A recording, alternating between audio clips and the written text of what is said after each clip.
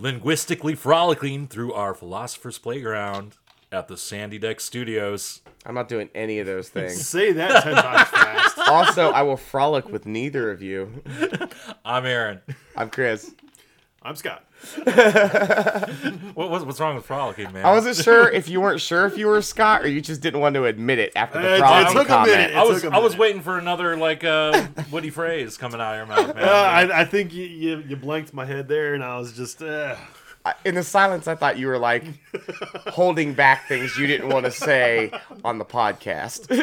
Are we on the podcast Yeah, now? we're on the podcast. We are live. He did an intro, man. Yeah, that was totally what that was. the As I said, you guys make fun of me, you laugh. I don't care. Put me on blast. That's fine. Where are they going to put you on blast at? Whoa. I don't know. Judging by his frolicking comment, I could posit some guesses. Well, I think if you're going to put anybody on blast or comment, it should definitely be it should be on Facebook. How about that? How about you check out our site at the Fourth Pillar Podcast? Clever, Scott. I saw what you did there. Excellent lead-in. Spotify, iTunes, Google Play, Check out our Stitcher. website. All that. Check out the website. So yeah, no, we get some mundane topics, some big topics. Well, last time we covered a plethora of things, both too much and not enough. But we really wanted to we were discussing outside of recording about what does the next president have to deal with as far as the economy goes. So A hot mess. A stinking, flaming garbage fire. well, I mean, that was Trump's reasoning and excuse. Well, Trump's not really dealing with it. Trump's kind of the one setting the fire and starting it up. I mean, he's sitting there with the can of gasoline and the matches, just with his bellows, just blowing on the fire some more. I mean, he wants to do nothing to put out. Oh, no, he's directing somebody else to bellow the fire. Well, specifically economically, there's going to be, I think, a variety of problems here. So first off, economically, despite what Trump is saying, we are not in a very good spot. Unemployment numbers are on the rise. Average cost of living is going up while wages are staying stagnant. And that has already been building to a breaking point. Oh, yeah, for decades. But now we're looking that's at already been people... going. Right, but now we're looking at people that are losing their jobs to COVID with no backups because their wages have stagnated and the cost of living has increases. And we're looking at economy where so many businesses have had to close down or reduce their capacity to try to deal with the pandemic. Those people are also hurting right now. So there's going to be a recovery time after COVID and after Trump. We're also looking at a massive tax break that has effectively sheltered billions of dollars into the hands of the wealthy, keeping it out of the economic flow. I swear it was. I swear it had passed $1 trillion this last week. I was reading an article. It was talking about Jeff Bezos, Bill Gates, and all of them, how much they have accumulated since COVID started. Primarily due to the tax cuts. Right. Well, that was a start. But then people are still buying more stuff online. People are still more spending time. Here's a related point that we talked about in our earlier podcast. We're talking about you can kind of judge the health of an economy based on how fluid the money is, right? And the money needs to continuously be moving in the economy for it to remain healthy. But the fact that the top earners are hoarding that money, which means it's not being re-injected into the economy, which means it's not being recycled and continuing that movement, is the most proof you could ever need for the fact that trickle-down economics are not possible. No. Right. You have to reallocate wealth. You have to stop it from being hoarded. You can't just have, a few wealthy dragons, sitting on their hoarder of gold. You need to have people in your economy having access to the money, being able to earn it, and being able to spend it. Right. Well, spending is the basis for every economy. Well, it pushes you into a system where if the richest few are holding on to all of the money, and then the few that are left are trying to just get enough to live, you are pushing their entire financial well-being based on how much in the forefront in economics we are, right? We're going to be basing it on new technologies generating wealth, new startup companies doing new ideas that haven't been done before, which are generating new wealth because all of the old wealth is spoken for. Right. Right? So the amount of money available gets cut even smaller at that point to be spread amongst a much larger portion of the population. It's going to cause like we've seen the middle class to completely collapse, but it's only going to continue as long as this trend keeps up. Now we're going to see the lower class collapse. And this is an economic situation that's definitely going to have to be addressed by the next president, because we're already in the thick of it, and it's only going to get worse. No, our entire economic and social structure is going to have to change, and I think Andrew Yang was essentially the only candidate really talking that about addressed that. it even at right, all. Right, and it's something that countries all over the world are already talking about, you know. And he even brought automation into it, which is a giant factor when we're looking into this, because that's going to cause even more workers to lose what they had, making pennies on the dollar with all the old technologies and monies that were spoken for. Now they're also now in this new job market looking only for the new bleeding edge techs, because that's the only way to get new wealth for yourself. Otherwise, you're locked into just making a menial wage working for somebody else. Right. And the paradigm has to change. We can't sit here and say that your wealth, your value is only based off of what you can produce, because very, very quickly, very soon, many of us, most of America is not going to be producing anything. You know, automation is taking over, and we're going to have to start looking hard into systems like the universal basic income. Well, to make sure the universal basic income is funded properly, because that's a big argument people are going to have. Where is this money coming from? Right? Now, Andrew Yang had already covered that too. Right? We're going to have a value-added tax. Yeah. It's like you have all these companies, these big tech companies that are compiling our data, and they're using it to make money for themselves. Mm-hmm. We aren't seeing a dime of that. Not at all. So the value-added tax would be there to specifically fund. Well, it has the potential to fund way more than just a $1,000 a month UBI. Right. You know, but that in of itself is a fantastic start, because very soon we're going to have specifically like automated transport of goods. We've already started moving away from manufacturing. The idea of, no, we need to keep us back in the industrial age is ludicrous. With the increase in technology, we need to start moving, jobs, coming back to the what you produce, that you're only valued by what you produce. That's a manufacturing mentality that we can no longer afford to have. And not just manufacturing. I mean, even retail. I mean, you see kiosks popping up in stores left and right, Walmart, McDonald's, where you're getting rid of the service industry. You've got robots, essentially, in Walmart and whatnot, stocking shelves, cleaning the floors. Human labor no longer is part of the equation. And also, I feel like as long as we are continuing to so highly value the production of a person, we are completely missing out on the value of that person. Right, absolutely. Right? Put the best people in the best jobs for the best things, and you will have the best results.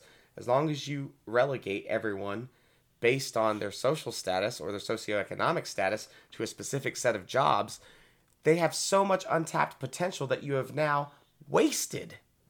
That could have benefited the society as a whole. Well, and Chris, that comes back to making education available to the masses. Absolutely. Completely agreed. At the very minimum, through a bachelor's degree, it would still require the same, you'd have to have the GPA. If you're able to show that you are driven, you're motivated, that you are, trying to better your life, you should have the opportunity, regardless of where you grew up, regardless of your family's income, to be able to seek that higher education. So here's the thing. While I agree with the principle, I think that the execution and the idea for that execution is kind of muddled right now, especially in current politics. I'll give you a good example. The political discussion right now is based a lot around how people are going to be able to afford college. And I don't think that that's the problem that we need to look at first. It's definitely a huge problem. It's broken. But we need to big picture it first real quick, right? Okay. Primary, secondary education needs fixed first. Yeah. Needs fixed first, because honestly, the vast majority of jobs, when we look at the future, considering automation, are going to be based in skills that you are wholly unprepared for by the time you graduate high school. Right. You have absolutely outside of reading, writing, and very basic arithmetic, the vast majority of these jobs are completely out of reach. Right, there's very little because the education is focused on technology. So I feel like we need to focus less on the pricing of college first, and then repair our original education, the free education that the government's providing in elementary through 12th. Well, okay. Hold on. Hold on. It's not free. It's paid by taxpayers. Well, yeah. I mean, just so free people understand that. Free to the populace. A lot of people do not correlate, between those things. They don't understand that we pay taxes. That's a real distinction that should be made. You're right, 100% on that. So when we talk about the tax-supported education,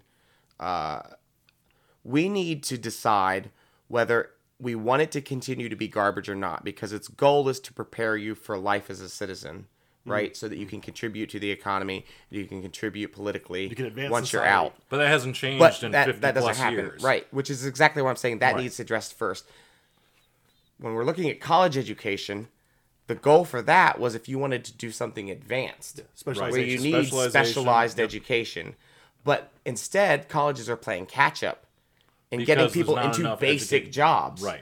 So I feel like if we fix our early education system, then not only will the demand for college lower a bit, which will reduce the prices, but also they won't be able to lord it over people and say, you need a college education if you want to go anywhere in life. See, I feel it's a little bit different, though. I feel like if we've addressed our economic situation to where ostensibly people are liberated, we don't have to go and do these 40-hour-a-week jobs anymore. We have automation taking over. Now the pursuit of knowledge becomes fundamental.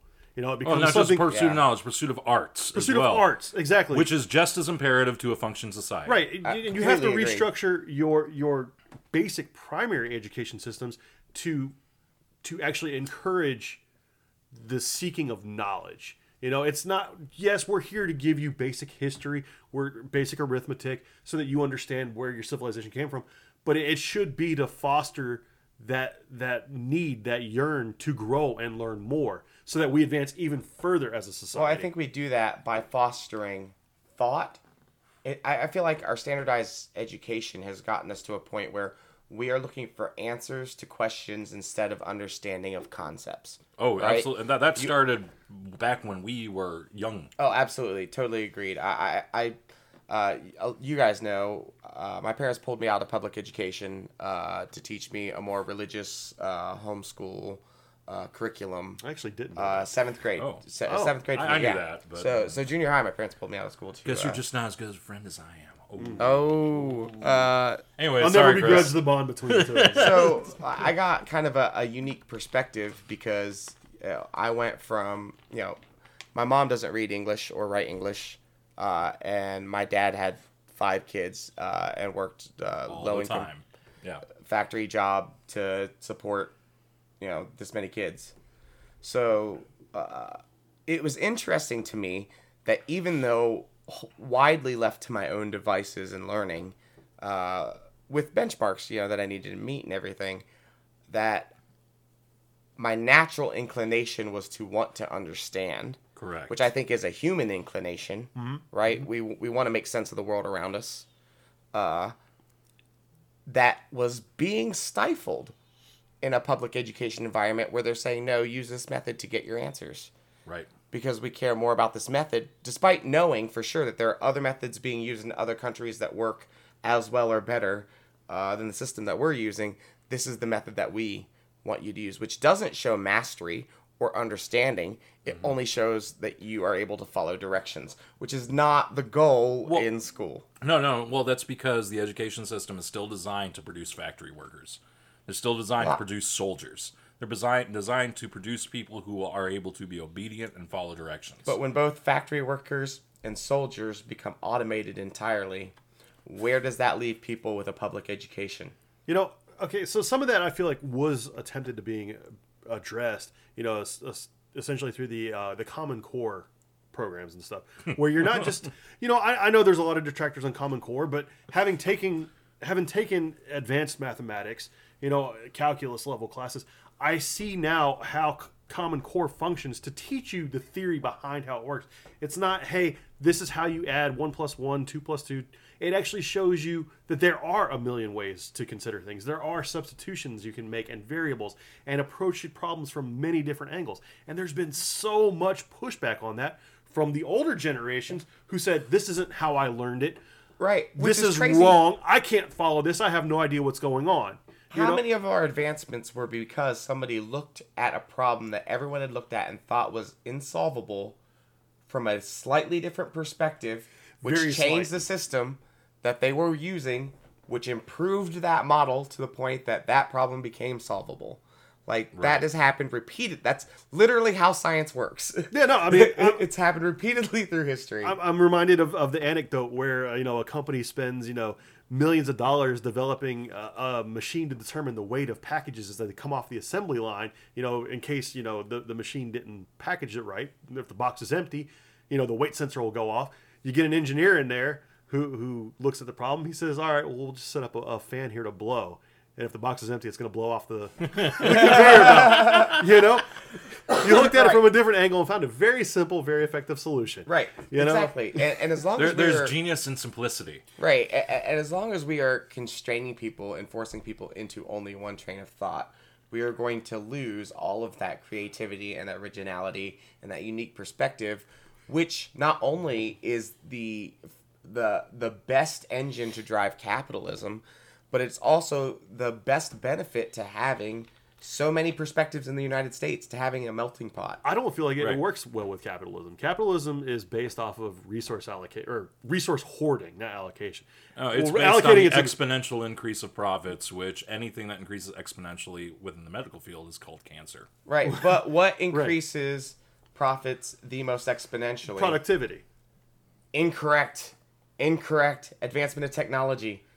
Which is productivity. We just talked about. It is productivity. We just talked about automation. Right. But that's productivity. It's never ending productivity. Exactly. It's never... Advance your technology. Okay. Which is why, specifically in China, they are leaps and bounds ahead of us with the 5G setup throughout their nation. And they are seeing a continuing boom. And people here are still demonizing it. They're saying they're death towers. Yeah, they're complaining that they're being built in their neighborhood. It's interesting too when you take the American view in general of, I'm half Korean. You take the American view of Asia, and you ask people what they think about China, and a lot of people's opinion is that it's like overcrowded, insanely poor people in rags, still practicing. That's American propaganda. Yeah, that's American propaganda. Yeah, absolutely. Same thing with Japan, which is crazy to me because these are two of the most advanced technological nations in the world.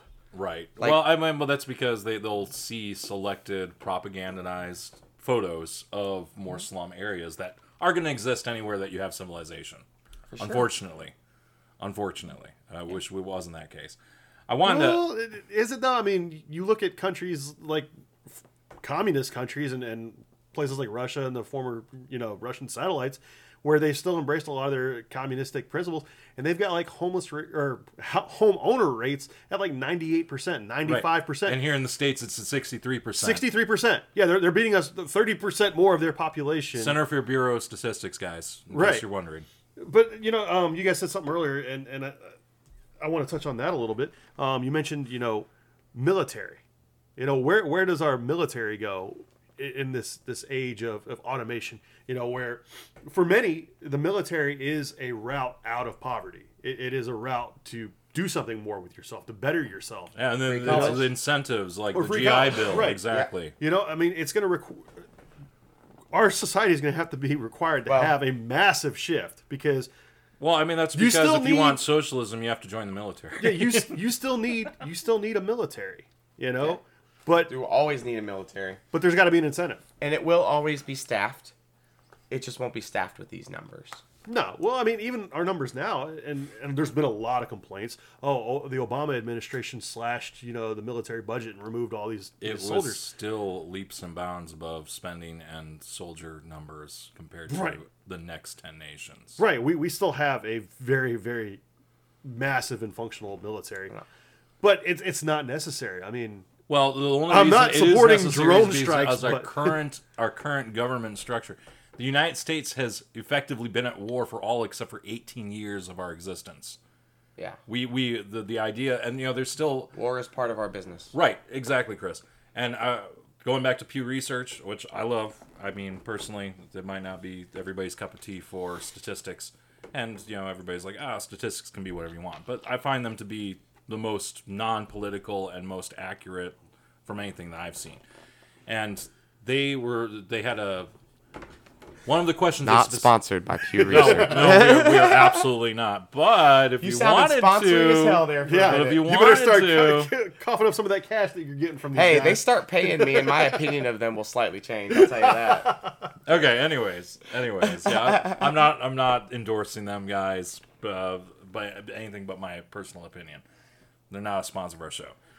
But one of the questions that they had asked, this is from 2018 survey, and it was, specifically along political lines. One of the questions they asked is, what is the U.S.'s position in correlation to the rest of the world?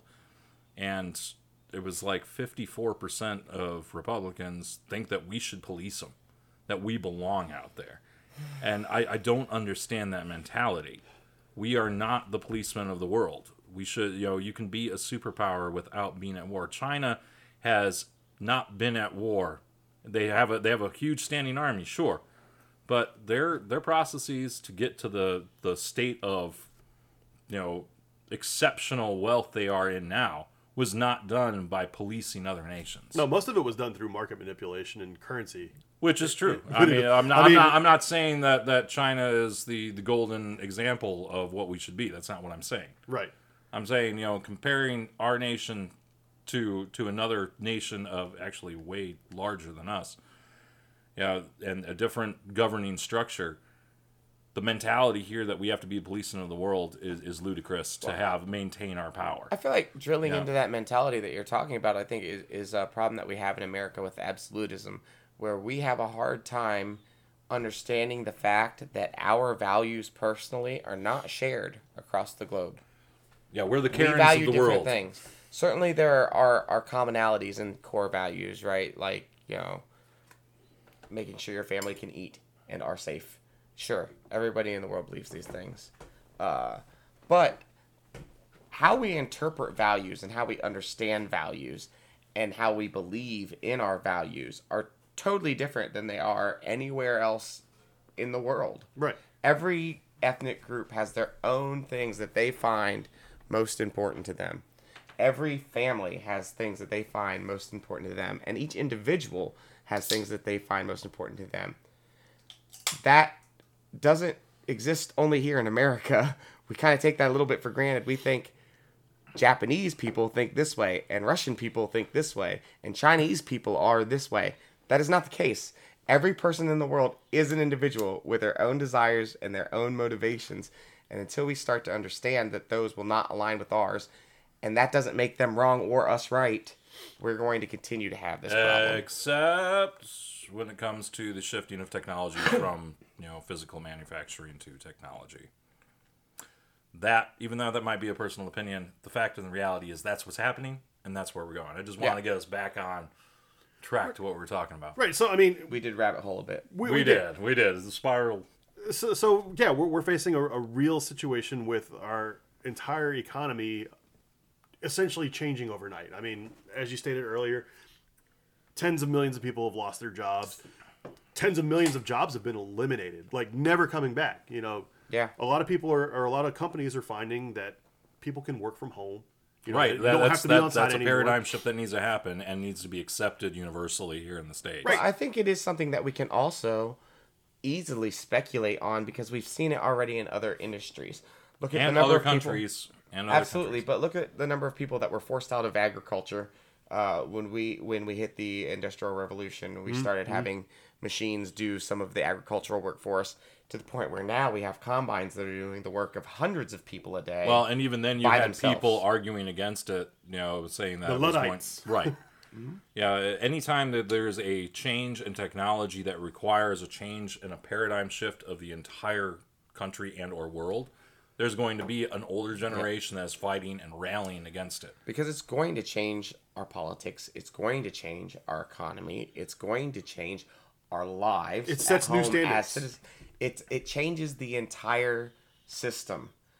Each technological advance has done that. Look at the computer age. Look at how many jobs now have lost to automation because computers exist. How many switchboard operators do you guys know? Zero. I mean, you still have them essentially like in hospitals and stuff, but the problem is though is that the ones who are mostly in charge of our government right now are the older generation, and I'm not saying that term limits are the solution. They are. They are. They're part of the solution. They are part of the solution, but the real They're issue part is of a solution. Right. is that we just we need the older solution. generation to understand that it's time to retire. We need the younger generations out there becoming active in politics, starting to actually replace these people, these lifelong senators and congressmen and women, to where we can actually embrace new ideas, new technology. Yeah. I mean, we see here at the very beginning of the Trump administration where his first real big push was to, reinvigorate the coal industry. And I discussed this already. Coal's not the future. Coal is done. It might still be holding on here and there. Coal's not even the recent past. No, coal's gone. And there's then the argument is, well, what are these people going to do for work? This is all they've known their entire lives. New technologies. Sometimes I almost feel they're too old. They're old too. I don't mean to interrupt you, but you say new technologies. Look at their average working age. It's in the late 50s. They've been doing this their majority of their lives. So why do they need to work? I agree. Why do they need to work? I feel like some of our older, stauncher Republicans that are supporting things like coal have found out that the planet is doomed. So they're just like, well, we don't have to deal with that, so fuck it, bring back coal. Yeah, no, let's get rich before it all goes to shit. I don't understand that mentality at all. Well, it's because it's about yourself. It's not planning for the future of your civilization. It's not planning for your descendants. I feel like I said before, everyone's got different motivations, and maybe there are good reasons to support it that I do not know about. But I will say, take it on the face, it seems like a horrible decision. I'd say you're right. Yeah, I'd say you're right. I mean, there really aren't any beneficial aspects to it. I don't really want to sit here in a position where I think I know better than everybody else, but well, you're concurring with experts. Yeah, it's not like you formed this opinion in a vacuum. Yeah. This is what the experts. This is what I try to concur with the experts and scientists and engineers are saying. But this comes back to all three of us here are we're questioning beings. We're critical thinkers. Yes, we go along with the experts, but because it is the most logical sense, not just because they're experts, right? Well, I mean, I think that's the thing. It's a good idea to understand. And it is a good idea to seek understanding from people who have more knowledge or wisdom in that particular area than you do. But finding one person in that community that agrees with you is not getting the advice of the experts. No, that's the outlier. I'm going to throw that out there. That's the outlier. and that's been guilty for a long time, especially by Republican Party. People really like having their personal biases being confirmed. Right. Confirmation bias. Right. It makes us feel good on the inside. Well, then you also have, malicious industries who pay for, contradictory research themselves. I mean, the oil industry has been very guilty of it. Or people online. Other industries.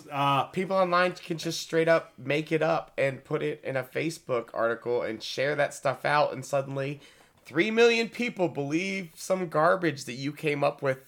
Well, Russia's doing that to influence elections. So, I mean, that's the power of technology. That's the power of social media. I feel like that's a little bit more of a concerted effort, though. Yeah. But I know people that'll do it just for the chaos.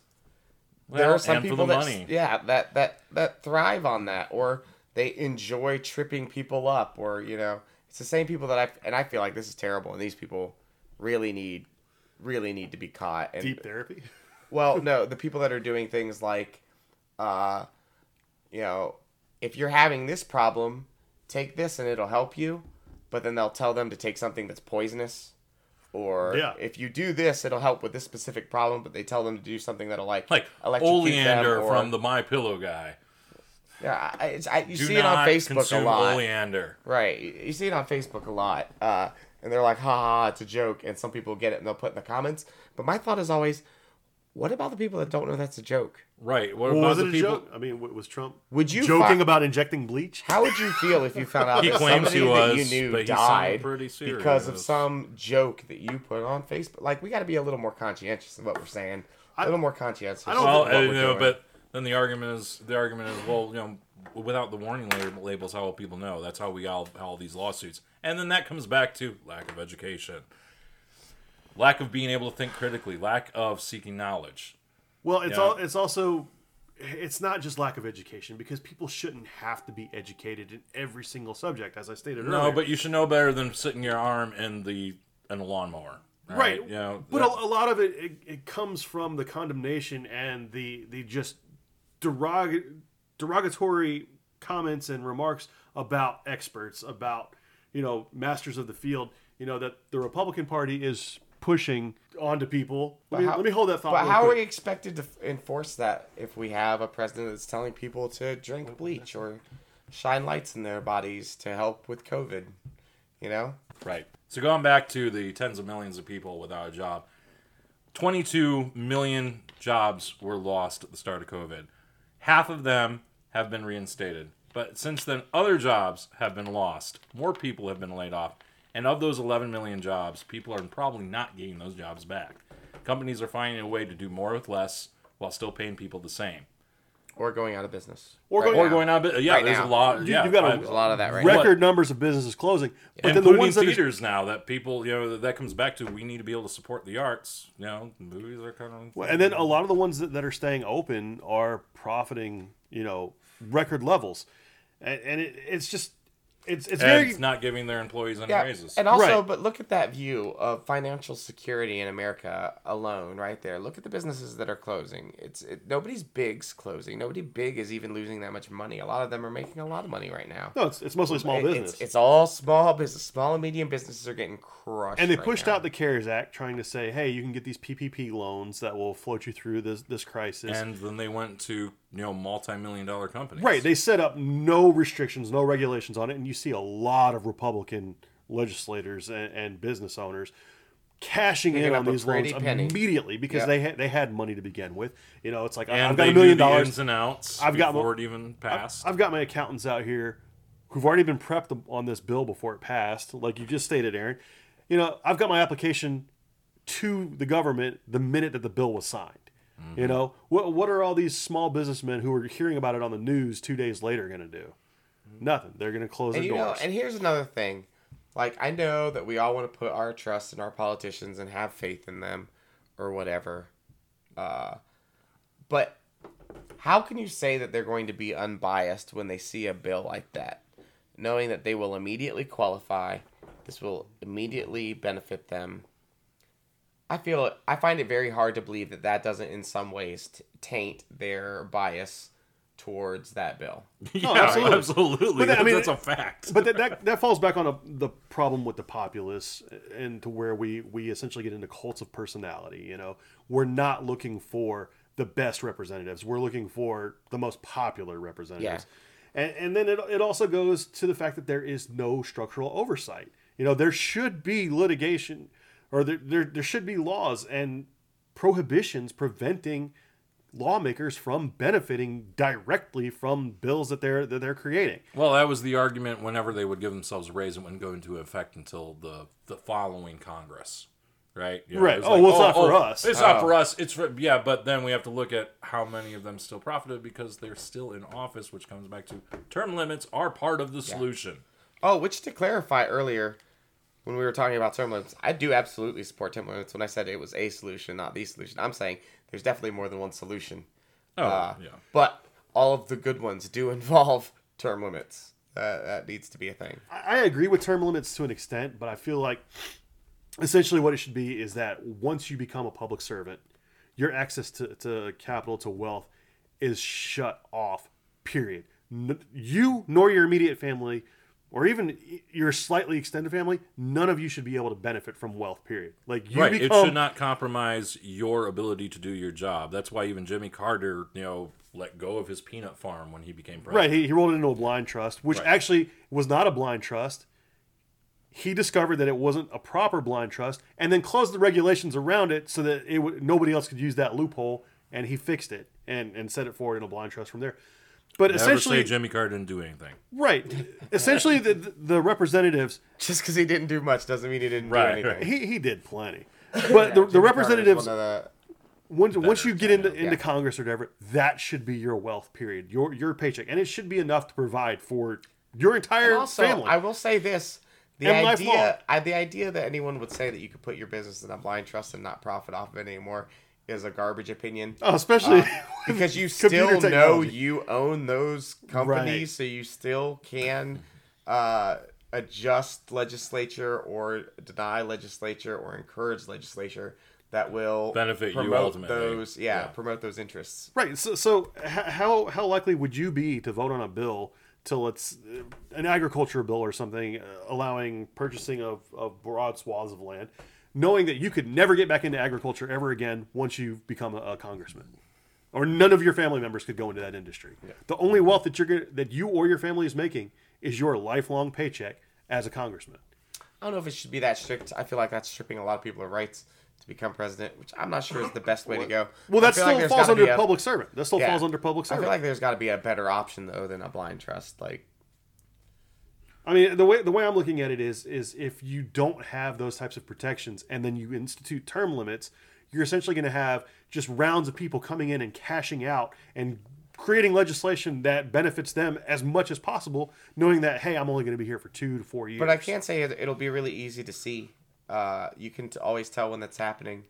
When there's a lack of transparency or a lack of honesty from a candidate or from an elected official, you know immediately that your interests are no longer the first thing on their mind. Well, I mean, that has been evident for the vast majority of the elected officials for as long majority of our lives. Yeah. But people don't believe that anymore. They hop on these party bandwagons and suddenly somebody can do no wrong. Right, the team mentality. Maybe that's people what's part of the divide from this year. There was no sports, so everybody just hopped into their public politic teams and went to bat. Americans love teams, and we've got it. We've parsed it down to a very easy decision. Choose the left or choose the right, choose the red, choose the blue, whatever. You only get 2 choices, but that's all you need. No. No. Pick a team, you got a 50% chance of being a winner. Pick one of these teams, neither of which care about you. Neither of which. And these are the only 2 options that you get because we want your money. Right. We don't care about any of the rest of this. We don't care about our money. They care about the money of the wealthy. This was a play. This was a play. You got played. Neither of these people care about you, but we're going to say those are your only 2 choices. Right. And you will believe me. Well, I mean, what other choices do you actually have? What other choices do you have? Tons of choices. They have eliminated the ability for third-party candidates to gain any kind of traction on national elections, and really the only way... Even in states, there's so many regulations as far as even forming a party and getting the proper documentation. Only until people understand what's going on. No, we've been waiting a long time. I think we'll keep waiting for longer. If we wait, it will be long after we're dead. Yeah, that's the thing. If we just I don't know. I feel like the information age has helped us a lot more than you guys will give it credit for. Like, how many more people... Like, look at age to party affiliation. Like, we're seeing the younger generation more and more Democratic, right? Mm-hmm. Less and less Republican. I feel like that's only going to continue for as long as information is widely available. But are they engaged? They might identify as Democratic, but do they actually engage? And no, they don't, because they're disenfranchised. They'll have to. Eventually. But that how are they going? Be part of our lifetime. But we still have 50% of Americans who don't even vote, who don't vote in any election at all. And I mean, Shaquille O'Neal just voted for the first time. It's not quite 50%. Yeah, that's awesome. Yeah. I doubt you're listening, Shaquille, but if you are, big ups. Appreciate it. Also, big ups on being open about that. I think that's a really cool thing to say. Like, I've never voted before, but I wanted to get involved and I needed to know and understand how it works. He's also got his doctorate in education. Yeah, well, I mean, he got that before he voted. That's crazy. Yeah. No, that's awesome. I didn't know that. I didn't know he had a doctorate in education. Yeah, it's like a MDE. I'm not sure of the exact thing, but it's in history. It's in history. He's written historical texts. Oh man, check that out. Yeah, it's pretty awesome. He's more than just a one-trick pony. Phenomenal basketball player. Shaquille's out here making us all look bad. Right? Yeah, that's what we should all aspire to be Shaquille O'Neal. Right. I just need size 40 shoes and to be. I just want to be as tall as he is. That's not true. I don't want to be as tall as he is. If I was a little bit taller, I just want to be a little taller. Not that tall. Just a few inches taller, I'd be fine. So, I mean, what were you saying though, Aaron? You were saying term limits you feel are the best way to go. Absolutely. We have a Congress that the average age of in the Senate is just, I think it's at 61 one of the 62. oldest Congresses in history. Right. And it has been for the last decade. That was in the Senate. In the Congress, the average age is 56. The average age of the American population is my age, 37. Okay? So there should be more of us than more of them. There should be. Absolutely. And when you have older generations that are in the they're definitely not even close to the median of the country. How can you expect them to be able to vote based on that change of the demographic? How can you expect them to be able to relate? Yeah. They can't. They went to college by working a part-time job over the summer. I'm finally getting to the point in my life where I realize that I'm getting older now, because there's now a generation to which I cannot relate the same way that I feel like I relate to everybody else. Like, there's a generation that never knew a time before the internet, before they could connect with anybody they knew at any moment of the day, before any type of virtual interaction existed. That's crazy to me, and it's very, very hard to understand that mentality of being born where that's the commonplace norm versus our perspective where that was the new, interesting, cool technology of our age. That we grew up with and we adopted. And right, exactly. We taught ourselves how to program, how to do HTML. But now there are kids that can program basic C# programs in junior high like it's nothing. Yeah. Don't even actually realize what they're doing. And then that was an entirely something they got interested in on their own and taught themselves. Mm-hmm. This comes back to what you were saying about homeschooling, because I actually homeschooled for 3 years too. I think I've told you that before. Mm-hmm. I've told you both that. Mm-hmm. And I had actually asked my father a few years ago, even before I was homeschooling, and even when I was homeschooling, was there ever a time or ever a day that you came and asked me, what did you learn today, that I had nothing to say? He said, absolutely not. You were always driven. You were always motivated. You always had something more to share with me than you did the last time I asked. And it wasn't just one thing. It was a plethora of things because I was engaged and I was focusing on myself. And that comes back to this younger generation. This technology is so ingrained in part of their lives that they want to know it. They want to understand it because it will, help them, not just in the future, but right now, be able to communicate, share memes, make their own websites. And also to kind of point out that mentality shift that you're talking about. Just look at the number of times that when we were children, were told, you have to learn how to do this. You'll never have a calculator on you to do this. Right. Right. But now I'm not saying that we shouldn't teach people. That was not the point here. The point is that they were 100% wrong on what the future was going to look like. Right. Now in your pocket, you have a computer. Now in my pocket, I have a calculator. Right. I'm more than a calculator. Yeah, your pocket calculator, your computer in your pocket is more powerful than the ships that actually went to the moon for the first time. Right. I mean... No. So we've gone over before. Both Scott and I are scientists, and I cannot tell you. I must tell you, actually, I do not do simple math in my head anymore. Even some more quote unquote advanced algebra, I still use my calculator. It's right there. I have a calculator with me all the time. I feel like there are things that people should learn. Yeah, well, definitely everybody should learn how to use Excel. Yes, Excel is phenomenal. Yeah. Certainly. Every single calculation I've ever needed to make, as long as I know how to actually write the calculation out, how it's formulated. Enjoying it. So as long as I can formulate an equation, I can have pretty much anything I ever need calculated in Excel. It's a wondrous piece of technology. More people should learn it.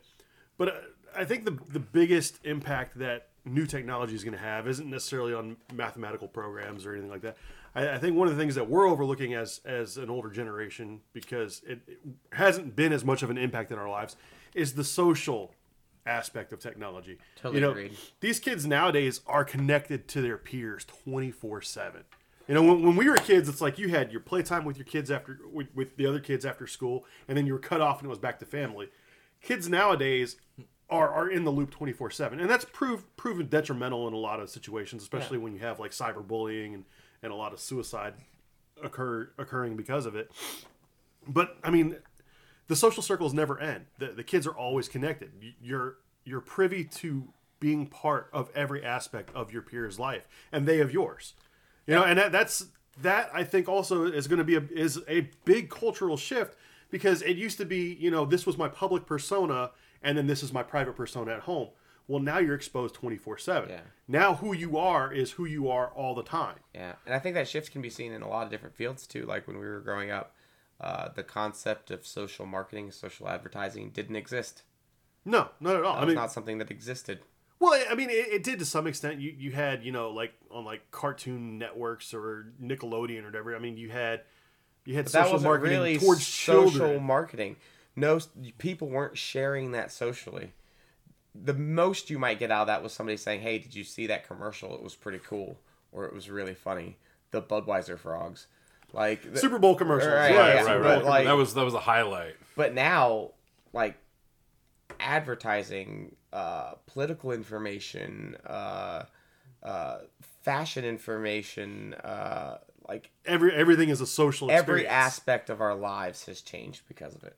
Well, except maybe, what about medical? How does medical, the medical world tie into the social media? I don't feel like it really. I mean, I know now they're developing, apps for like, teleconferencing with doctors and whatnot. But I mean, nobody's out there really sharing their biometric information. But I mean, the medical aspect. Man, we got people having discussions on WebMD on what their symptoms might mean. Well, I mean, I feel like a lot of that is because of the lackluster healthcare that we have in this nation, though. I mean, you have to turn to resources like WebMD to find out what's going on with you, right? Because you can't just go to the doctor. Yeah, you can't afford it. Their Even success virtual is absolutely linked to our failure in healthcare. Right? That's exactly. true. Yeah, because the average American family can't afford a $400 emergency cost. No, 70% of Americans have less than $1,000 in savings. Yeah, and I fit into these demographics, guys. Personally, I do too. Yeah. The reality is that our medical system is a failure. It's a flop. The only people who are benefiting of it are the owners of the hospitals and the pharmaceutical industries and the wealthy the insurance executives and the insurance executives. Yeah, that's something else that whoever becomes president is going to have to deal with in this coming year. Well, Biden has displayed no interest whatsoever in changing the system. He lauds the ACA as being he's the most doubling down on it hard. He does, but he does say that he believes there should be a public option, which is a step in the right direction. Whether that's actually going to go through or not, I don't know. You see how much has been rallying against the Obamacare, which is the same thing as the Affordable Care Act, in case nobody understands that. Yeah. I mean, we are one of the most advanced nations in the world, and yet we are one of the very few that can't seem to figure out that healthcare is a right, and that it's inextricably linked to the health and the well-being and success of society. Right. You have to provide for the health of your citizens to have a society, to have a civilization. Is it life, liberty, and the pursuit of happiness? Right, and I mean, life being the life, liberty, and property is also mentioned in the Bill of Rights. Yeah. So I feel because like, pursuit of happiness kind of was the pursuit of property at the time. Well, I mean that's fair, but I feel like life is the most important of those three because you need it for any of the other ones. Right. Yeah. If you don't have life. Good luck having healthcare any liberty. Seems like you're an dead. important part of that equation. So I mean, the whole life equation. Trump in his steroid-inflamed manic episode tweeted out, talking about, support or save pre-existing condition protections. Vote. I was just like, that's totally wrong because you are directly in court right now fighting get that. The ACA outlawed. That's trying to overturn it. Which would then kick, I think the demographic was 20 million people. 20 million American citizens off the healthcare they currently have due to pre-existing condition clause. And that's not counting the tens of millions of people who have already lost their healthcare from losing employment anyway, which, back to Joe Biden, says he's totally fine. He wants healthcare to be tied to employment. And yet we're sitting here for this last hour discussing how many of us won't be having jobs in the future because of automation, because of the changing paradigm of our society. Yeah. You cannot tie healthcare to productivity. You cannot tie healthcare to work. Also, talking about automation and productivity, that also has held true in the medical industry. Productivity is up thanks to automation, and it's getting cheaper and cheaper for them to produce medicines. And yet more expensive for our nation. We're not seeing that return. We're not seeing any return on that. And that comes back to that a lot of the development of drugs and pharmaceutical companies is actually driven and funded by our government. Yeah. And then they get to profit off of our taxes that went to developing that drug. And then charge us again for the medicine. No, I will say that was one thing that Biden did mention in the debate that I thought was a good thing for him to mention, as garbage as that debate was on both sides. We did used to believe in science, and we used to be invested in being the best and being at the bleeding edge of technology. But our investments in that have grown smaller and smaller. It's shrinking like our investments into the arts and our investments into education. Completely linked to the demonization of intellectualism. Yeah. It's inextricably linked.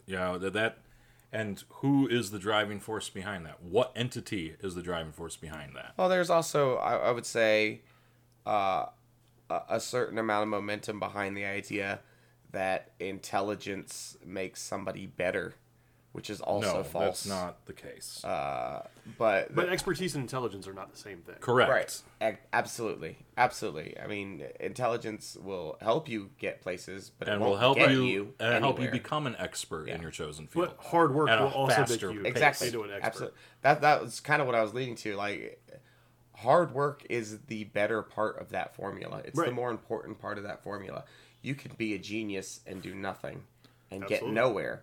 And you cannot be very adept in a field and put hard work into it and become very adept in a field. Right. Actually, this was something that I actually hated about my high school band teacher. He actually told me, because he saw I was talented, right? I played the trombone. I was very good at it, and I loved playing it, but I never practiced.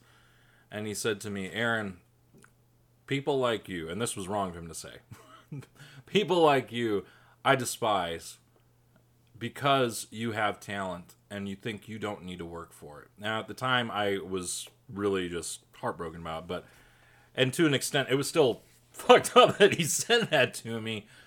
But it's true. It comes back to but how not much necessarily not valid. Right. It wasn't an invalid statement. Yeah. We need to strive for greatness, and we need to work hard at the things that we want to excel at. And if you don't, you are going to stagnate. Period. Well, I don't think that everybody has the capability to do anything, but I think agree with that. I think that most people have the capability to do several things. I think that most people have the capability to do far more than they would ever believe that they could do. Right, and that comes back to, as you guys were saying earlier, our education system, which is designed just to make you a compliant worker, not really push you or motivate you to really grow beyond your bounds. Or to even help you discover where your talents may lie. Right. No. And that is a big change we're going to need in our society. We're going to need to have the education, healthcare, economics, all of these things are changing and have to be changed. Environmental protections. You said a minute ago, Joe Biden's like, oh yeah, we rely on the science. Well, and then he turns around, a day later and has Kamala coming out. Oh, well, Joe Biden supports fracking. It's fracking, yeah. Fracking. How? Like, where's the science on that, Joe? Where's the science? Because I've seen it, and it's not good for you. That's because, and I hate just kicking this dead horse, but that comes back to Republicans and Democrats, and our presidential candidates are bought and paid for. The majority of Americans support getting rid of fracking. The majority of Americans over 70%. Yeah, that's right. The majority of Americans support Medicare for all or a single payer tax. Single payer. Again, over 70%. Right. Our hotbed issues, most of our hotbed issues, Americans have already made up their mind about, and are generally in agreement. Right, and that's a few podcasts ago, as stated, a great majority of these issues, Republicans and Democrats, not the parties, but the people, align on the majority of these things. Yeah, like Republicans, you aren't going to like to hear this, but a lot of Democrats' views on abortion match yours. Yeah. That's why late-term abortions aren't really a thing. And Democrats, you're not going to like this too much, but Republicans generally agree with you on the fact that there needs to be some sort of paper trail behind a gun and that people need to have licenses to have them. Right. And most Americans understand that, but our parties will not tell you that. No, they want to keep us That is not how it's represented. Keep us divided. But at the end of the day, though, it does fall back on us as the people to keep our representatives accountable. And in this current system, we really don't have that other than the vote as it stands. I mean, I have seen recently with the addition of a lot of progressives into the Democratic Party, there are things changing. I saw, just earlier this week where the House voted for protections and bailouts or whatever for big oil. And then you see the squad with Ilhan and AOC adamantly opposed to it. The House is run by Democrats. So, yeah, it's just like you guys are saying. They're cashing in from the same people. These parties are only looking out for themselves. And it's going to come down to the people choosing the right people to become representatives 100%. And not choosing the right parties. Yeah, we've talked about it before. Any type of movement has to be grassroots in this environment, or it's never going to go anywhere. They're choking everything out, but they can't choke out all of us, right? Yeah, no. That means we got to. You can only silence so many voices. Right. So you got to start at the local level. You got to support the people that believe what you believe at the local level, not because you're told to believe what they believe, but because you actually do. And then it will progress, but it has to start there. Well, a lot of it comes down to campaign finance reform because, Aaron was saying earlier, all of our representatives and Congress members and stuff are all in the boomer age category. They're the wealthy. They're the ones who have acquired millions of dollars to run these massive campaigns. How would any of us be able to compete in a Senate or Congress race? We have no capital. Yeah. We don't have millions of dollars to sit on. Yeah. And that's endemic to our entire generation. We are like the poorest generation in history so far. Yeah. And if you don't believe us, please go to the Bureau of Statistics and check that out because it's based on census data. Yeah. And essentially that's what we're going to have to do. We're going to have to remove money from politics. We're going to have to do a lot. The entire country needs reform. Yeah. And I think we can get there. I think it's going to be a painstaking process. And the most important thing, though, is that we really do need to keep our environment functional to where all of us can even survive in it to have these discussions It's almost and have like that these life, movements. liberty, pursuit of happiness discussion we had earlier. Right. Life is kind of the most important part of that. We got to make sure that still happens. Well, guys, it looks like the pizza's here. You guys ready to take a break and adjourn? Yeah, man, for the I'm just evening? about 3 sheets to the wind myself. All right. Well, thank you, listener, for tuning in. This has been the Fourth Pillar Podcast. You can check us out on Facebook at the Fourth Pillar Podcast. Check us out on Spotify, iTunes, Google Play Music, Google Podcasts, Anchor FM, Stitcher, anywhere you can get your streams from. I was going to add in Stitcher, but I feel like I add in Stitcher every single time, and I don't want people to think That's that your I just trope. listen to a lot of Stitcher. You listen to, I listened to a lot of Stitcher in the past. I'm not hating on Stitcher. I was just not super aware of it before. And guys, if you like what you hear, we'd really appreciate it if you go to our Facebook page at the Fourth Pillar Podcast and hit like. Share it with others. Comment on the posts. Let us know what you think of the show, what you might want to hear different. Put us on blast if you want. Yeah, put us on blast or agree. Who cares? We're grown men. We can handle it. Also, we do really want your feedback. It'll help us mold this into something enjoyable for both us and you. Right. Thanks for listening. Catch you next time. I'm Scott. I'm Chris. I'm Aaron, and we are the Fourth Pillar. Later, guys.